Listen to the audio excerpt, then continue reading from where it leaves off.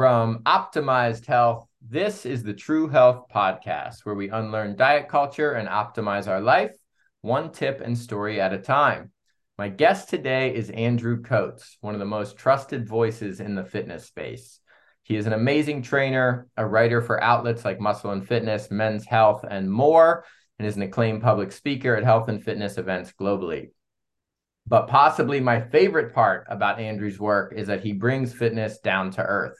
He makes it approachable to everyday people, and he is always publicly sharing some misconceptions and myths that can often make the space feel intimidating or overwhelming. To put it simply, he is somebody who actually cares. Can't wait to dig into it, and I think you guys are going to love what he has to say. And with that, please welcome Andrew Coates. What's up? Hey, thank you. I really appreciate you having me, Ethan. Thanks. Absolutely. Glad you're here.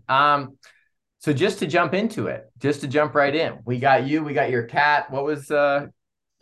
He's Ozzy? hanging on the table nearby. Normally, he doesn't usually get in front of the camera, but he's here in the front of the camera right now. So There we he's go. along with us. I love Yeah. it. He's in here. He's in the chat with us today.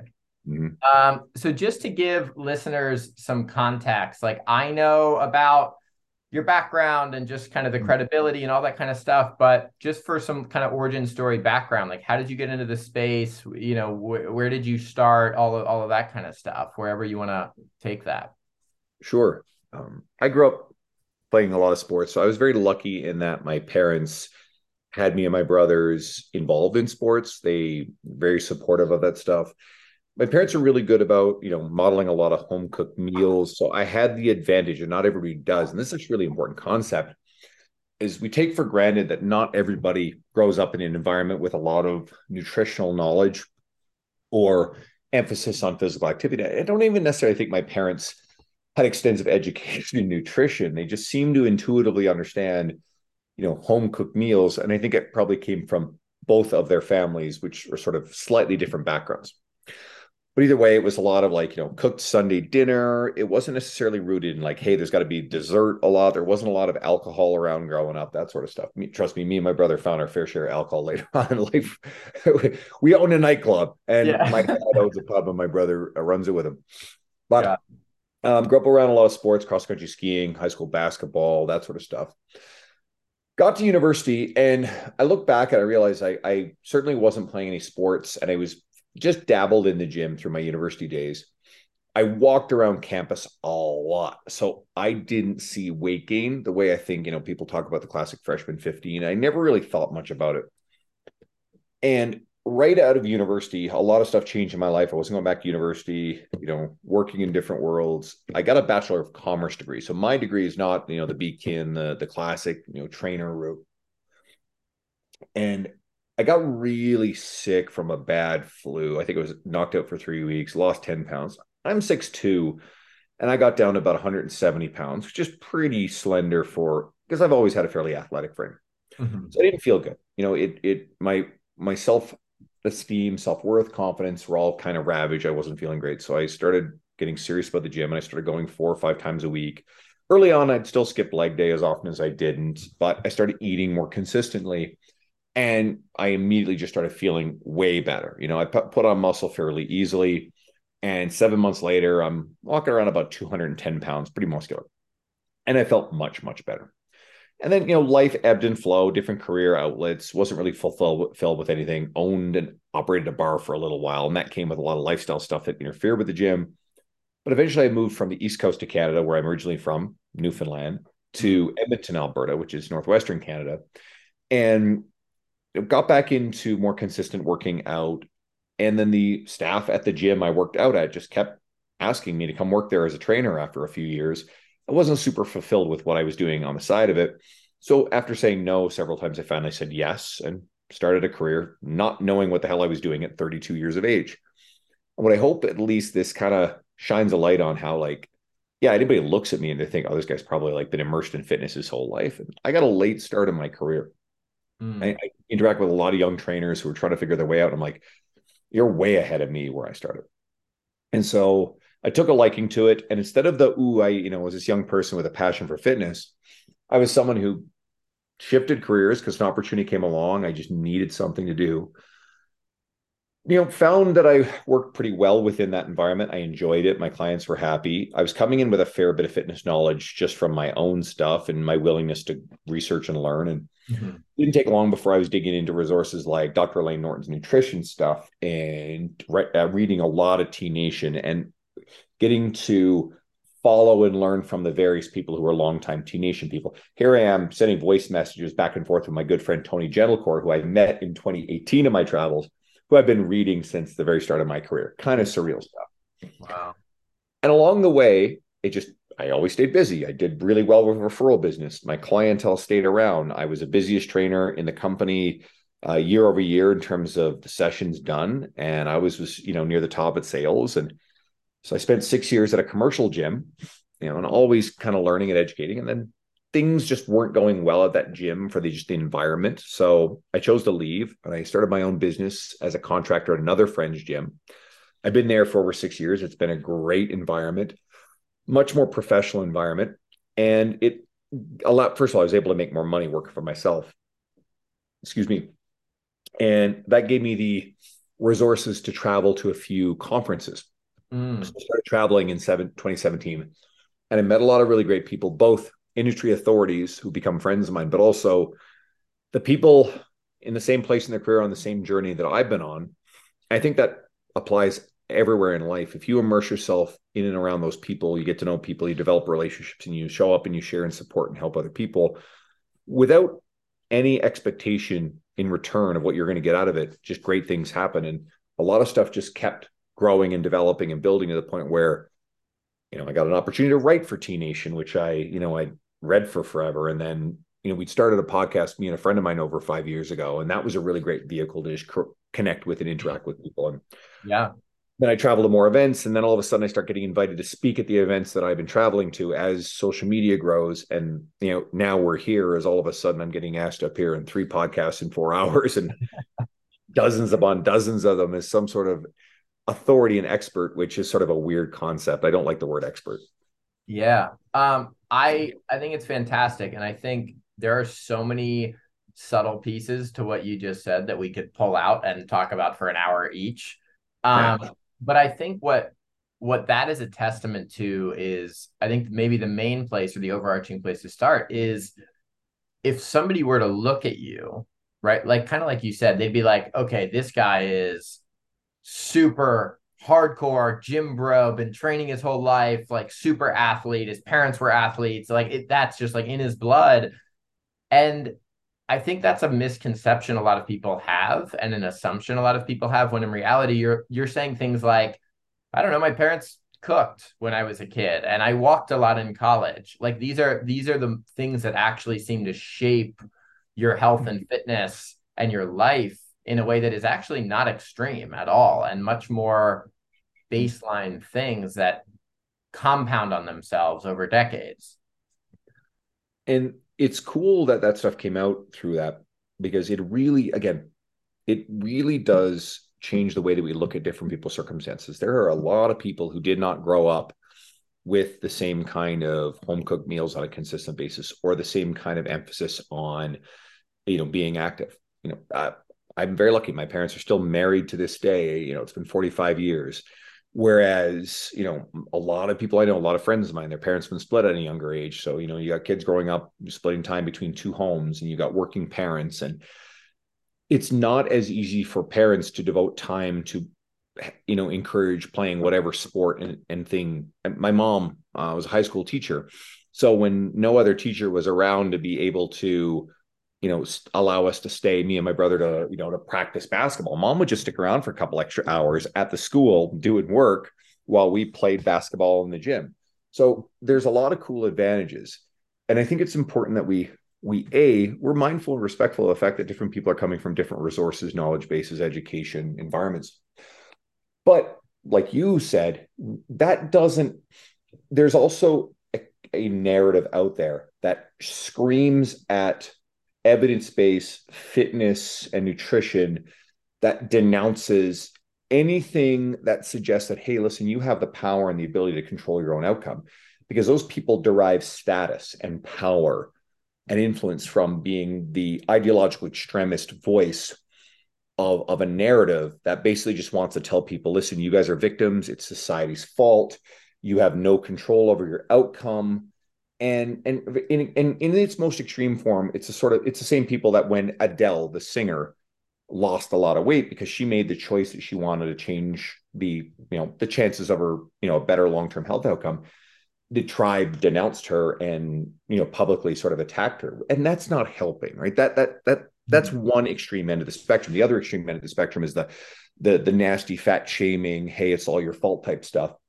Right. And throwing that stuff around and shaming anybody into action doesn't work either. It's got to be a nuanced middle ground that is very deeply rooted in, well, what's actually evidence based and what empowers and gives people tools versus robs them of this and disempowers them. And understanding that people come from different backgrounds and advantages and disadvantages. So therefore, how can we give people things and give them back something where they started from a disadvantaged position? And it can be a media and resonance within media personality that people will grab onto and like and find, okay, this is empathetic, this is actually encouraging me. And it might be simple nudges like getting someone to walk more. Like my buddy Dean Guido, my old podcast co-host, he's as sort of a spoof of the Liver King. He calls himself the Walk More King on Instagram. And Dean's a great guy. Mm-hmm. And he really, for a long time, he's called it out a bit, but he would just push a lot of stuff about just the benefits of walking every day. And it almost like the message became redundant, but he's beating this over people's heads. And you're not going to tell me it didn't get people getting their step counts up every day, right? Like Yeah. it's going to resonate with someone and it's going to help someone's life. So if you've got good evidence-based empathetic media, there will be people who will self-select to the way you approach it. And that's how you ultimately change people in their lives. And I love that. And I think what's interesting, and we touched on this right before recording a little bit, but personally for me, when uh, background, and I won't bore you with all the details, but context wise, I grew up in a family where it was fast food every night, no home cooking. Everybody in my family struggled with weight. My dad was 400 pounds. I, at my heaviest, was well over 300 pounds. And, I ended up going on a 130-pound, several year kind of weight loss process, which ultimately got me so passionate about this space that I now devote my whole life to it. But what's fascinating and honestly, weirdly, I don't know, full circle or even emotional for me in these types of conversations is I think back to me at 300 plus pounds.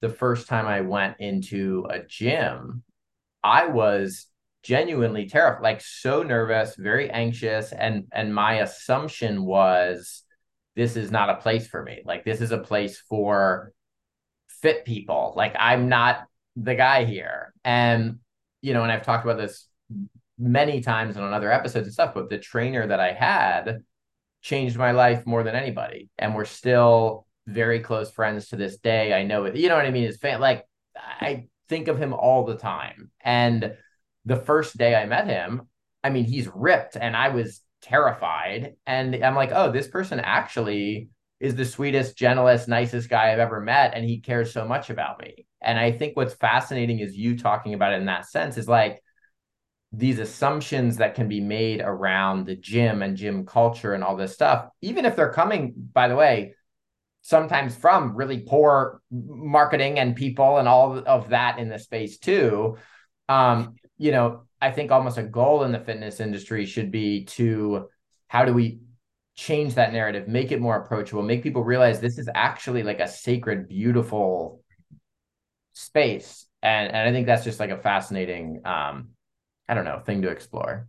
There are two really important things there. And I love that you pointed out.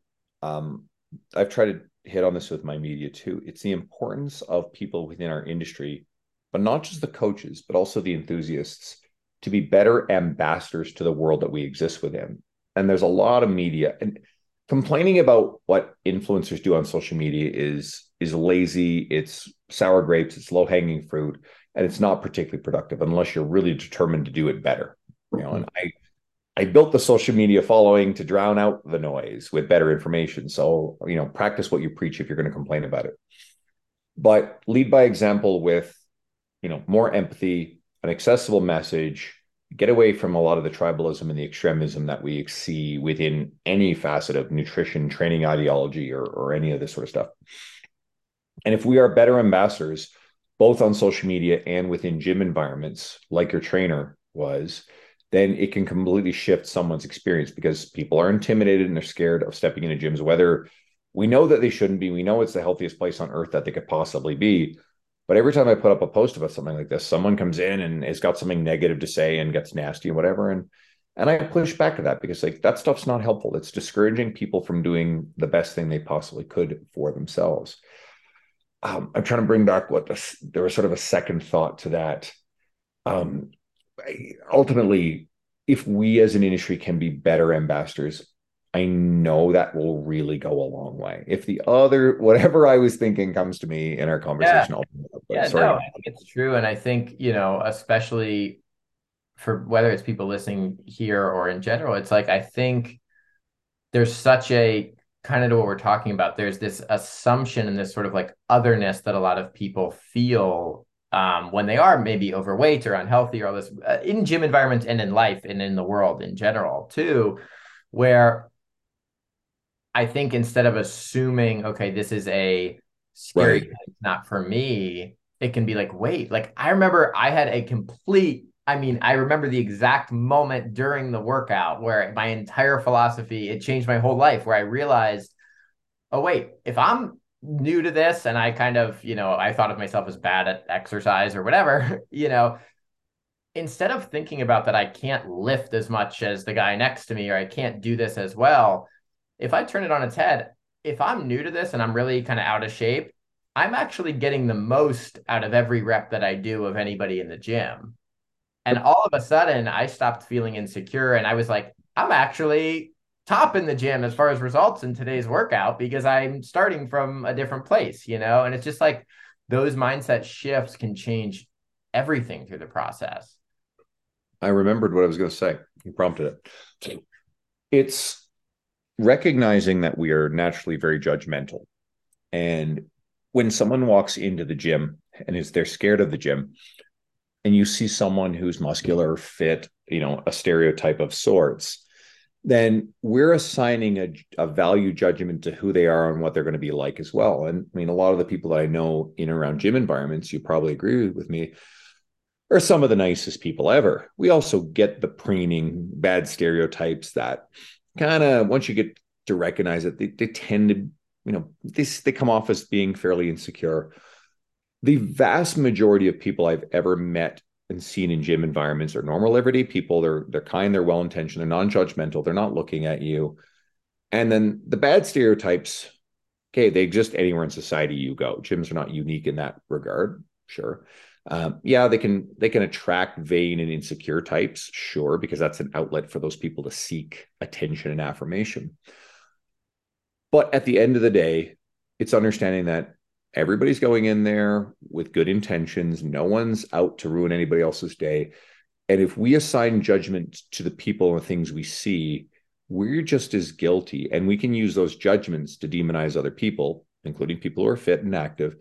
And they can become that very easily accessible justifications for us not to put in the work to get healthier, to do the scary, the hard thing. And we're good at coming up with narratives, post rationalizations as to why we can't or why we didn't.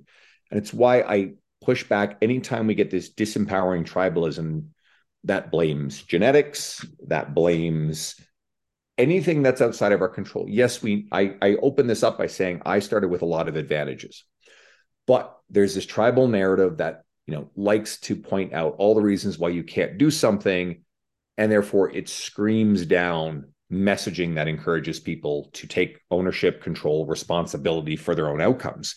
They don't like that because they want to gain status within the tribe by telling people, oh, it's not your fault, you have no control over this, so you're just going to be the way you're going to be, and that's it. And that is inherently unhelpful. That does nothing to make people feel better. And then if you compound that by saying that it's actually just as healthy to, I'm going to say this bluntly, you got to handle the nuance, but that whenever we get this dangerous tribal narrative and lie that there is no relationship between obesity and long-term health outcomes. That is a very, very malevolent behavior amongst one particular corner. There are bad faith actors on all the extremes in this world. But when you're someone like you've walked in the shoes of someone who's been over 300 pounds, how did you feel? How was your self-esteem, your self-worth, and your energy level when you were there? Did Yeah. you feel good? I mean, I feel like a totally different person on every level right now. And it's not fair to assume that everybody feels that way. But I think on average, one of the reasons why people they do seek it out, it's not because society tells them that they're more valued because they're thinner. We know there's a big societal problem with that sort of messaging. But I think a lot of people just they have a day where they're walking up the stairs and they're winded, or they just feel like shit, or they can't bend over to play with their kids, or they just get really scared because there's a family member who has a negative outcome. And then they realize, wait a second, like I'm on the road to really losing my quality of life and a shortened lifespan. So they want to change, they want to get better. And when you have people telling you, hey, no, it's okay, you shouldn't try to lose the weight as hard as it is, that's not helping. Shaming those people into losing the weight is not helping either. It's got to be that nuanced middle ground that creates access to resources, positive environment. And that's why I think just being a great ambassador with better messaging is really critical. Yeah. And it becomes the specifics about nutrition and training and dispensing with, in a constructive way, dispensing with the falsehoods and the myths. And I don't know, it's just showing up to help people, and hopefully people feel comfortable and confident to be able to reach out to someone like you and ask questions, and without fearing that they sound stupid because they think it's a basic question. Yeah, absolutely. I mean, I totally agree with that. And I even look, I mean, I had that moment. Like I remember Laura, my wife, we used to go grocery shopping, and I would like we go grocery shopping and she would carry the groceries in, because if I was carrying the groceries, we had to walk upstairs to our apartment in LA. I would be exhausted.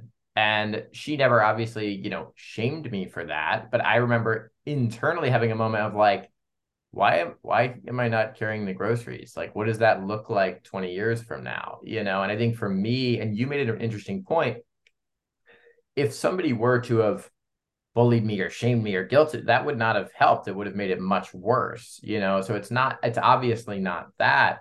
But what's interesting is in that moment, that access to a local gym and a trainer who is really positive and all of that being right there kind of magically manifested into this new habit. So yeah, I mean, all the environmental pieces are huge, the community pieces are huge.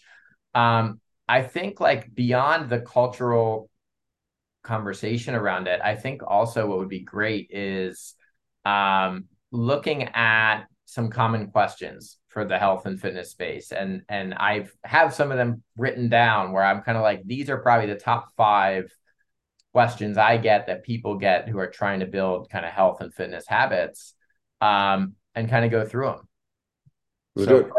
first, I want to put somebody's trying to lose weight.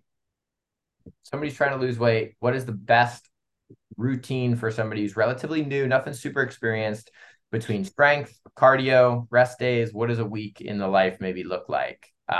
If weight loss or body fat loss is kind of a primary goal. Obviously varies by person, the amount of time they have. It's essential to get someone moving. So, I mean, yes, it's whatever physical activity someone is most likely to enjoy is still the most important answer. You're probably going to have the most success if you don't try to go too crazy too fast. Don't worry about like body part split routines. Getting into the gym 2 to 3 times a week, doing a little bit of everything, of just a basic full body routine that's got something that's got legs, it's got pushing, it's got pulling in it. You carry some stuff. That's going to be wonderful. If you can add to that just a little bit more physical activity than you already are. If you're not walking, maybe it's getting outside. There are wonderful benefits to being in nature. It's incredibly mood enhancing. Depending on where you are, Edmonton winters right now, not always easy, but it's actually a really nice, beautiful day that someone could get out and enjoy it. Just the super cold stuff, I don't know. And maybe it's a couple of 20-minute walks a day. Or, if the weather isn't that great, maybe it's picking the piece of cardio equipment that you hate the least, getting up and doing it. Nothing too crazy. Don't crush yourself. And it's about breaking the inertia of the old life and the inactivity. Mm. And there's there's a lot of people that will say that resistance training or exercise, has no effect on fat loss or weight loss. And I think that's a dangerous misunderstanding of what's really going on. Habits compound, and if you get someone who goes from being totally sedentary, nothing but TV, junk food, metaphorically or literally, to someone who gets to the gym 3 days a week, finds that they enjoy it, finds that they're getting stronger, yes, that can actually increase appetite. It's true. But what's likely to happen is that person is more likely to be thinking about other, fit, healthy lifestyle behaviors. They're a little bit more likely to do a bit of cardio, but they're a lot more likely to change your nutrition. And then we can do something as simple as focusing on getting more protein in their diet. Build most of your meals around a lean protein source. Focus Mm. on more frequent home cooking. If you go from entirely processed food and takeout to even half the time, if you go from, that a 2 liter of Pepsi a day to 1 liter of Pepsi a day, it's progress. And people freak the fuck out when it comes to like the suggestive artificial sweeteners. But again, go follow Dr. Spencer Nadolsky and actually get into the evidence and get off the bullshit. But if someone goes from a couple of cans of Coke a day to a couple of cans of Diet Coke a day, for someone whose goal is fat loss, the evidence is very clear. Yeah, you can cherry pick your bullshit study that says, oh, people who are overweight are more likely to drink diet soft drinks. Yeah, that's correlation, not causation. People who are drinking diet drinks are probably people who are conscientious about wanting to lose weight anyway. It's like the whole thing about avocados. Like healthier people are more likely to eat avocados, or some people interpret it as like eating the avocado a day is what's driving your health. When was the last time were you eating avocados during your less healthy phase in your life? Right. No. Oh, the only people who are thinking about eating avocados, unless it's guacamole, are the people who are already wired to seek nutritious food and they're active. So the research stuff, I'm not going to get too much of that, but just don't get confused by correlation versus causation. You just touched on something that I always talk to people about that's really interesting is I always think of it as like the actual benefit of the workout is everything but the workout, right? Like the benefit of the workout is the mental health, the stress, the mood, Yes. brain fog, and also that you are much more likely to eat healthy and make health and drink more water and all those ripple effects and sleep better and all of the stuff that happens after the workout is actually why you do the workout. You know what I mean? Building strength or losing weight or body fat loss or all that kind of stuff comes sort of as a result. But no, if you're waking up going, all right, I have to go to the gym because I need bigger biceps, that's not really going to do it. If you're waking up being like, I want to feel really good, and I notice that when I do this thing, I feel better the rest of the day, that ripple effect is like an important factor, And I think it's funny. I think if you ask anybody who loves to work out and is in the habit and doing it, regularly, if you ask them why they do it, they're like, yeah, it's the mental health piece. It's actually not because I want a stronger back. And all of the other physical changes, especially if you're motivated to do it on a regular basis because it feels good and you enjoy it more, then you're going to, over the long run, accumulate the behaviors that lead to the physical changes, whether it's muscle gain, strength gain, fat loss, etc. And more, I think, it's very research backed that there is tremendous mental health benefits to exercise, and whether it's resistance training or cardiovascular work or playing sports. If we can get people moving and they experience that, very likely they don't want to relinquish that because most people do like to feel better. So I really do think that getting people active in whatever form they most enjoy. And I find strength training is an easy one because you start out and you notice that incrementally it's very easy to measure your improvements, which can be very reinforcing of the habit and very encouraging to go, oh, I'm lifting something I couldn't lift before. Mm-hmm. And it's addictive. And if you can get that embedded, then usually we see at least modest lifestyle behavior changes. People are less likely to want to go out drinking. That's good. They tend to make better food choices, and those effects compound over time. And then you can turn around and you can make adjustments based on that person, to the number of workouts, the structure of the workout. You can get away from full body workouts. Work great. What's the name? Steve Reeves, the old Hercules from way back when in Hollywood. He the bodybuilders that era before Arnold and his contemporaries kind of popularized the body part split, those guys did full body workouts. Yeah, just full body. Yeah. But you can do workout structure however you like, work out whatever frequency. For me, I like working out 5 to 6 days a week. It's important. I probably work out more than I need to maintain the physical results that I want. But it's because I really enjoy the experience of going to Good. the gym, and I'm lucky enough to actually have the time. If anything, I carve out the time and prioritize it, because if I don't, I'll fill it with other work stuff.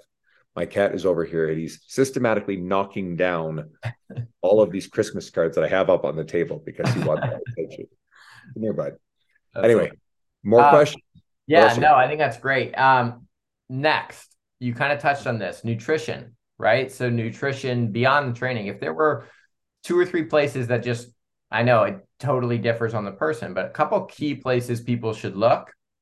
What is that? Is it protein? Is it Protein. veggies? Is it cooking? Is it what comes to mind just overall nutrition? I think if you did three things, you would see dramatic change. One, you focus on building every meal around lean sources of protein. Absolutely protein. Protein's more filling. It's going to be better for building muscle, more satiating, all the above. If you really want to get into some of the protein stuff, Dr. Gabrielle Lyon has been very vocal about this stuff. Gabby's a really great authority. Two, you mentioned it, is if you cook more meals at home, a lot of good things will start happening there. On average, you'll be eating less calories.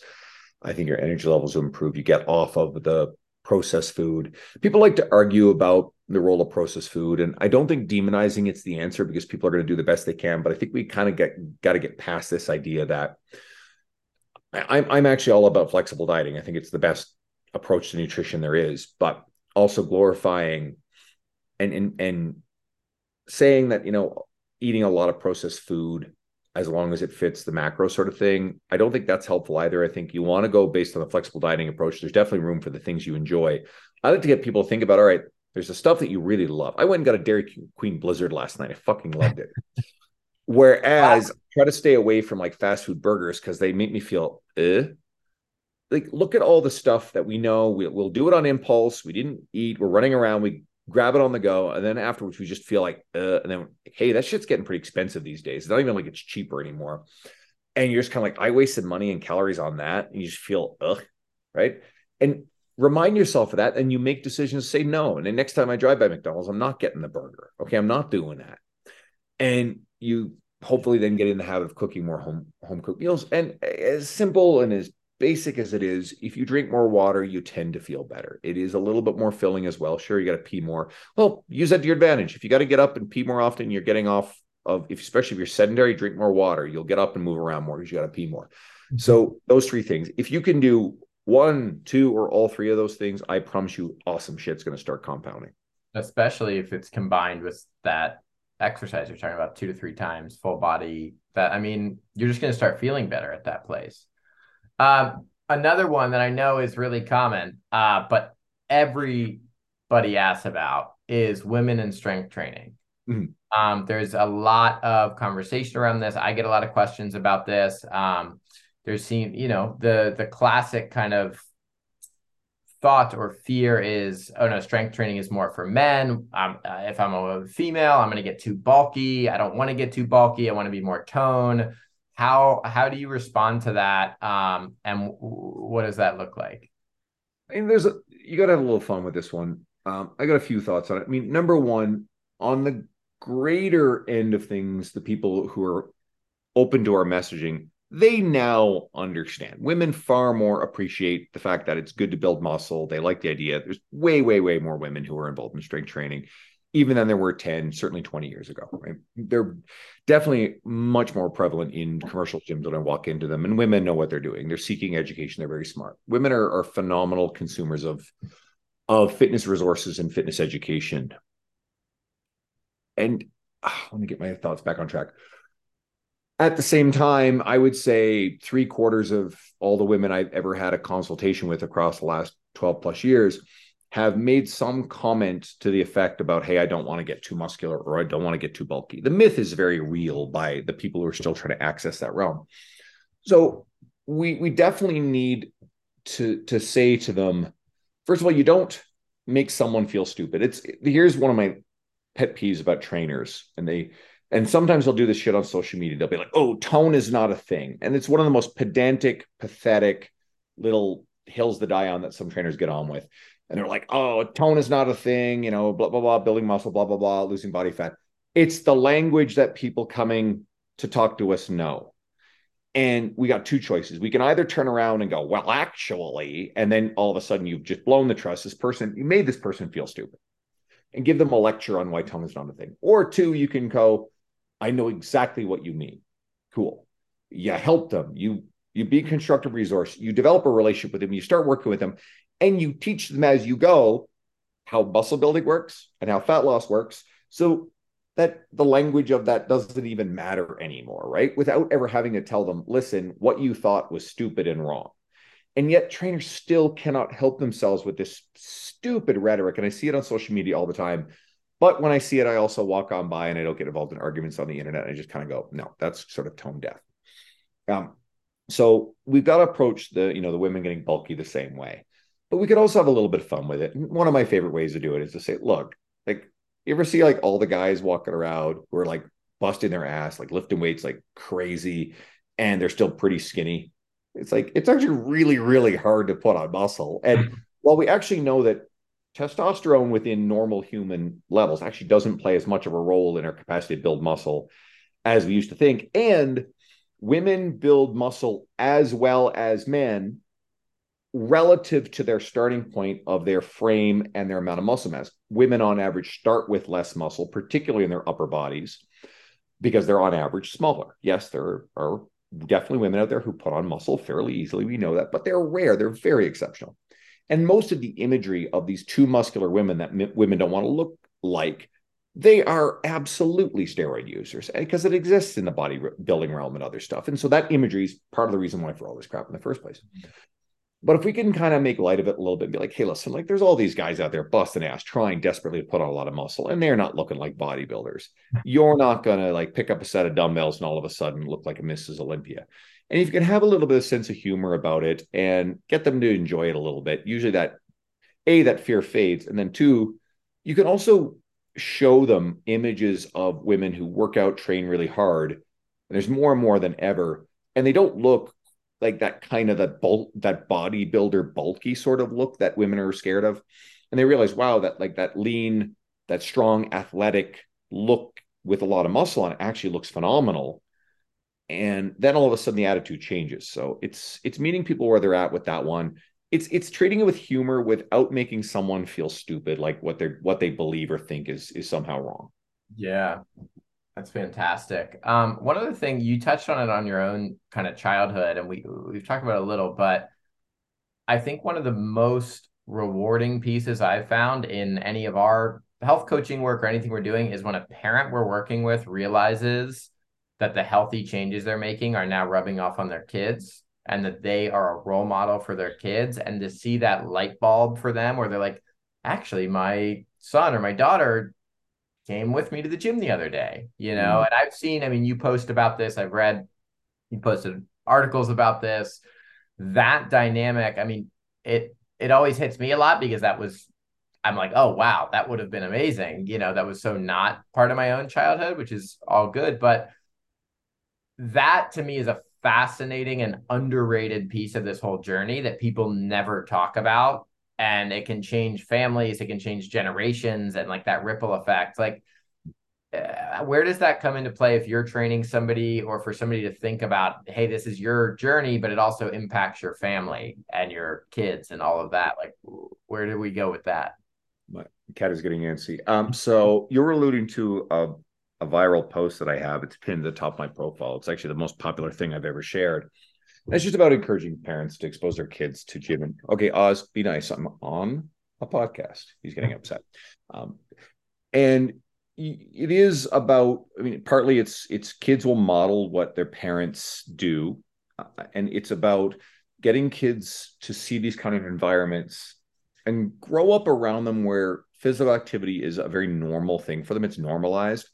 So that way they either fall in love with it early and they get ahead on things, or if they discover it later in life where, okay, maybe they put on a little bit of weight or they're not feeling great, they're able to step into an environment that they grew up around versus an environment that's really scary and intimidating and foreign to them, that they subscribe to all these very negative stereotypes.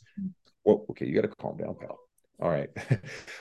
So if we can create that environment and have that forward thinking, it's a really powerful gift to give to kids, so that way they grow up with those skills, the attitudes to value that environment, so that way they're not intimidated by it later on in life as an adult. Yeah, I think that's kind of its essence. Yeah. And what's interesting too, like you said, that's the most viral or popular post you've ever posted on your Instagram. That to me is amazing. Like it's nothing to do about calories or macros or your, body part splits or anything like that. It's about a human experience and connecting with your family, you know? Absolutely. Fantastic. And I guess last sort of question I have is around the things that are invisible or not as quantifiable that make all the difference. So I always think of those as your environment at home, your community, the people around you, and accountability. So, like, as far as that goes, I feel like those often are the things that actually make or break progress for people without them thinking about it. What have you found in that space? Like, how do you tap into community? Somebody who might feel like they're on this journey by themselves, where do they go in that kind of isolation? Um, yeah, anything around that. I have a few thoughts there. First of all, most of the friends that I have in my life, so especially since I moved to Edmonton, are people I met from the gym. So Hmm. the gym can be, if you're willing to embrace it, it can be a really rich environment to meet like-minded people, and that can be fulfilling because if you're open to the idea that the gym can be a bit more social, not everybody wants to be social, but it can be an environment where you go and you see people that you enjoy spending time around, and it can be an incentive to want to go back and be in that environment. And for some of my clients over the years, I've tried to facilitate them meeting, other people in the gym, feeling welcome, feeling part of the community. So that's an element, and I think it's very powerful. It's also valuable to recognize sabotage in your environment, whether it's Hmm. intentional and malicious, borderline malicious, or if it comes from a place often where, if you're the person in your workplace, your family life, your friends environment who is trying to make a lifestyle change, but you've got a lot of people around you who maybe they're not satisfied with where they are, but they haven't successfully gotten started. They're not seemingly willing to make the lifestyle change. That's all of a sudden when the office place donuts show up and the pizza, or the hey, live a little. And you'll notice that people around you will start to, and they may not even realize what they're doing, but they're trying to sabotage you, whether intentionally or unintentionally, because you're suddenly now a stimulus that is making them uncomfortable. It's making them aware of something they really don't like about themselves, and they want that to go away. And in order to make it go away, they have to stop you from doing the thing you're doing, which means sabotaging your nutrition, sabotaging your workout. Hey, come up for drinks with us, blow off the gym today. And if it's friends, that's tricky. But again, you can probably spend more time with friends who are more encouraging of this stuff. Workplace environment's really tricky, but it probably becomes boundaries around you might have to tap into your own willpower a little bit, but it's also boundaries around coworkers or anybody who's like giving you that live a little stuff. That's when you can say, listen, that's, this is really important to me. Don't do that. Right. Like, and you got to stand your ground on that stuff. And I think you got to put those people in their place. It's a tough conversation. When it's your immediate family, you got a problem. And that's more challenging. And it becomes really tough conversations. And I feel bad saying this, but I can think of at least two clients that I had very early in my journey as a trainer. It was a female client who was struggling a lot with weight and had a boyfriend who was really impulsive. And I was sort of training him too, but he was a nightmare. And I don't want to speak disparagingly of anybody, but he was just super impulsive. And even if I'd like tell him, okay, let's try to support her, whatever, he would still bring all kinds of junk back to the house because he just wanted to. And just total lack of self-respect for himself and his own goals, let alone hers. And it was just created a lot of sabotage in that environment. He was a very selfish individual. And again, I know I'm sort of sounding negative about an old client, but it's an example that I think is important.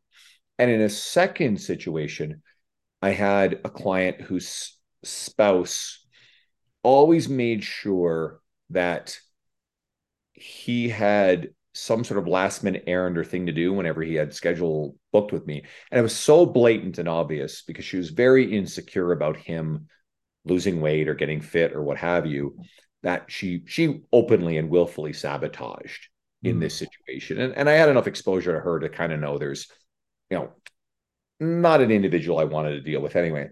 And it became a point where I had to have a tough conversation with the client because yeah, it was so prevalent and bad. And at one point she tried to overtake the conversation to where I would do the scheduling through her. And I'm like, no, we're not doing this stuff. And as a trainer, unfortunately, you can't help everybody. And sometimes when you have to deal with this sort of stuff, you actually have to politely say this doesn't work for me anymore because it's stressful. I don't want to quit on people, but in the case of the first couple, the guy, he tried to come back to me, years later, and I just didn't want to deal with him, so I politely declined. And unfortunately, I did lose the second client, although I have a good overall long-term relationship with him. But I lost him as well because I just pointed out the fact that, listen, this is what's going on here, and like I can't work with this. So tough stuff, but you have to learn to recognize sabotage in your environment. And it goes to a more basic thing that we all have to work on is our own boundaries around what people take from us in terms of our time, our emotional well-being, doing good things for us, and then setting those boundaries and say, listen, this is important, this is non-negotiable. And I recognize the people who are pushing against those boundaries and trying to sabotage it. And it's tough. It's No really simple hard. solution.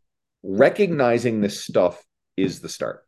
Yeah, the sabotage is it's a perfect word for it. And the I always just think of it as that like social eating is always the danger zone. When you're out to dinner and you're with people and they're, come on, just to get this, or we're getting pizzas for the table. Like it's an overwhelming place to be the one person at the table, especially if you're new to the journey and maybe you're still feeling insecure about it, to be like, no, actually, I'm gonna order blank. Like that's a tough spot to be in. But I also, to your point, I think once you have the first conversation, it gets easier. Like you kind of realize also at the same time, actually, nobody really gives a shit. And like if you just say, like, I'm eating this, very rarely would somebody actually push back on that. And so much of it is in our head, when it's a partner at home and that sort of thing, it gets tricky. But most of the time, social eating, work happy hours, you're out with friends, that sort of thing. If you just say, hey, I'm doing my thing, 9 out of 10 people are going to respect it. And the great friends in my life, they're wired for this too. And you can then, if you get the everyday stuff, if you get rid of the impulsive on the run eating the crap, if you get rid of the crap snacking is probably one of the worst behaviors people engage in. And I think we were sold this lie. It was the whole like eat more meals. We know this is crap, to stoke the metabolic furnace or whatever. And people get this and, oh, I need my snack. Blah, blah, blah. They're entitled to snacks. No, you're not. Like, we got to get over this crap. Like, you're not entitled to these snacks. We just keep the stuff out of the house, that the trouble stuff that will impulsively snack on. I want junk food every night. I promise you, I want junk food every night. It's not in my house. Therefore, I'm like, okay, cool. And then I go to bed and then I'm not hungry anymore because I'm asleep, right? Like, seriously, that Yeah. works. And I'm pretty good. And I'm usually not in the fridge at like midnight eating shredded cheese. Every once in a blue moon, but Yeah. usually not. Yeah. This stuff is developing personal boundaries around it too. But when you do a really good job of getting the everyday really good, then you have the latitude to go and sit down and have a few beers with your friends or order the pizza. Like I said, I had a Dairy Queen Blizzard last night after the gym because I felt like it, because I like it. This weekend, I treated myself to a pizza. There's a newish pizza place in the general neighborhood. They make great pizza. It was phenomenal. I enjoyed it. I'm not a fat person in one day because I enjoyed these treats, because everything else in my nutrition is probably pretty on point. I drink way less than I used to, even though you can see my bar Yeah. that my friend built for me behind me. Since I've had that bar built, I just drink way less. It's weird.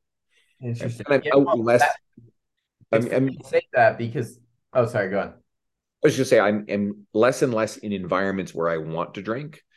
And sometimes, yeah, you lose, especially if your relationship with certain friends is always rooted in drinking. And you notice that you don't want to drink anymore. You stop spending time with them. Okay, well, maybe there's some good and there's some bad in that too, right? And so I spend less time around my friends who want to drink, and I'm good with that. Yeah. And I think, and that was the last question I had, was a touch on exactly what you said,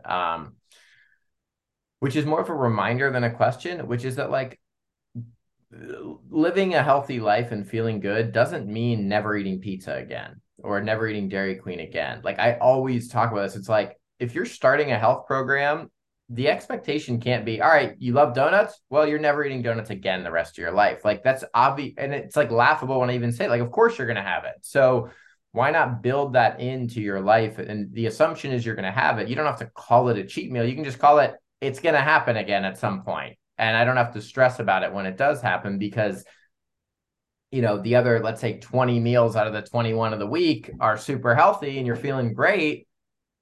You know, I was talking to a client of ours yesterday where I was like, we were talking about New Year's and all this kind of stuff. And he's like stressing about what he ate or drank on New Year's Eve and then Thanksgiving before and all this. And the reminder was, you know, people get so hyped up around, am I going to go off track for those 10 or so holidays of the year? It's like, eat whatever the hell you want on the holidays. All the non-holiday days are much more important. You know, it's like we're stressing out about the holidays. That's like 10 days out of 365. Why don't we worry about the other days? You know, and it's like that type of thinking is an important reminder that you can be healthy and fit and feel great and still enjoy these foods. You just want to be intentional and kind of deliberate when they're there. So I just thought that's worth highlighting, sharing. I don't know if you have additional thoughts to that, but I think that's really important for people to recognize. No, you covered it well. This Yeah. is good. I appreciate you having me on. Beautiful. Well, thank you, man. I appreciate it. Everybody listening, this is Andrew Coates again. I'm going to put the links in the show notes. Andrew, super appreciate it. And I know everybody's going to benefit from this. So thank Thank you. you so much. I appreciate it, Ethan. Thank you.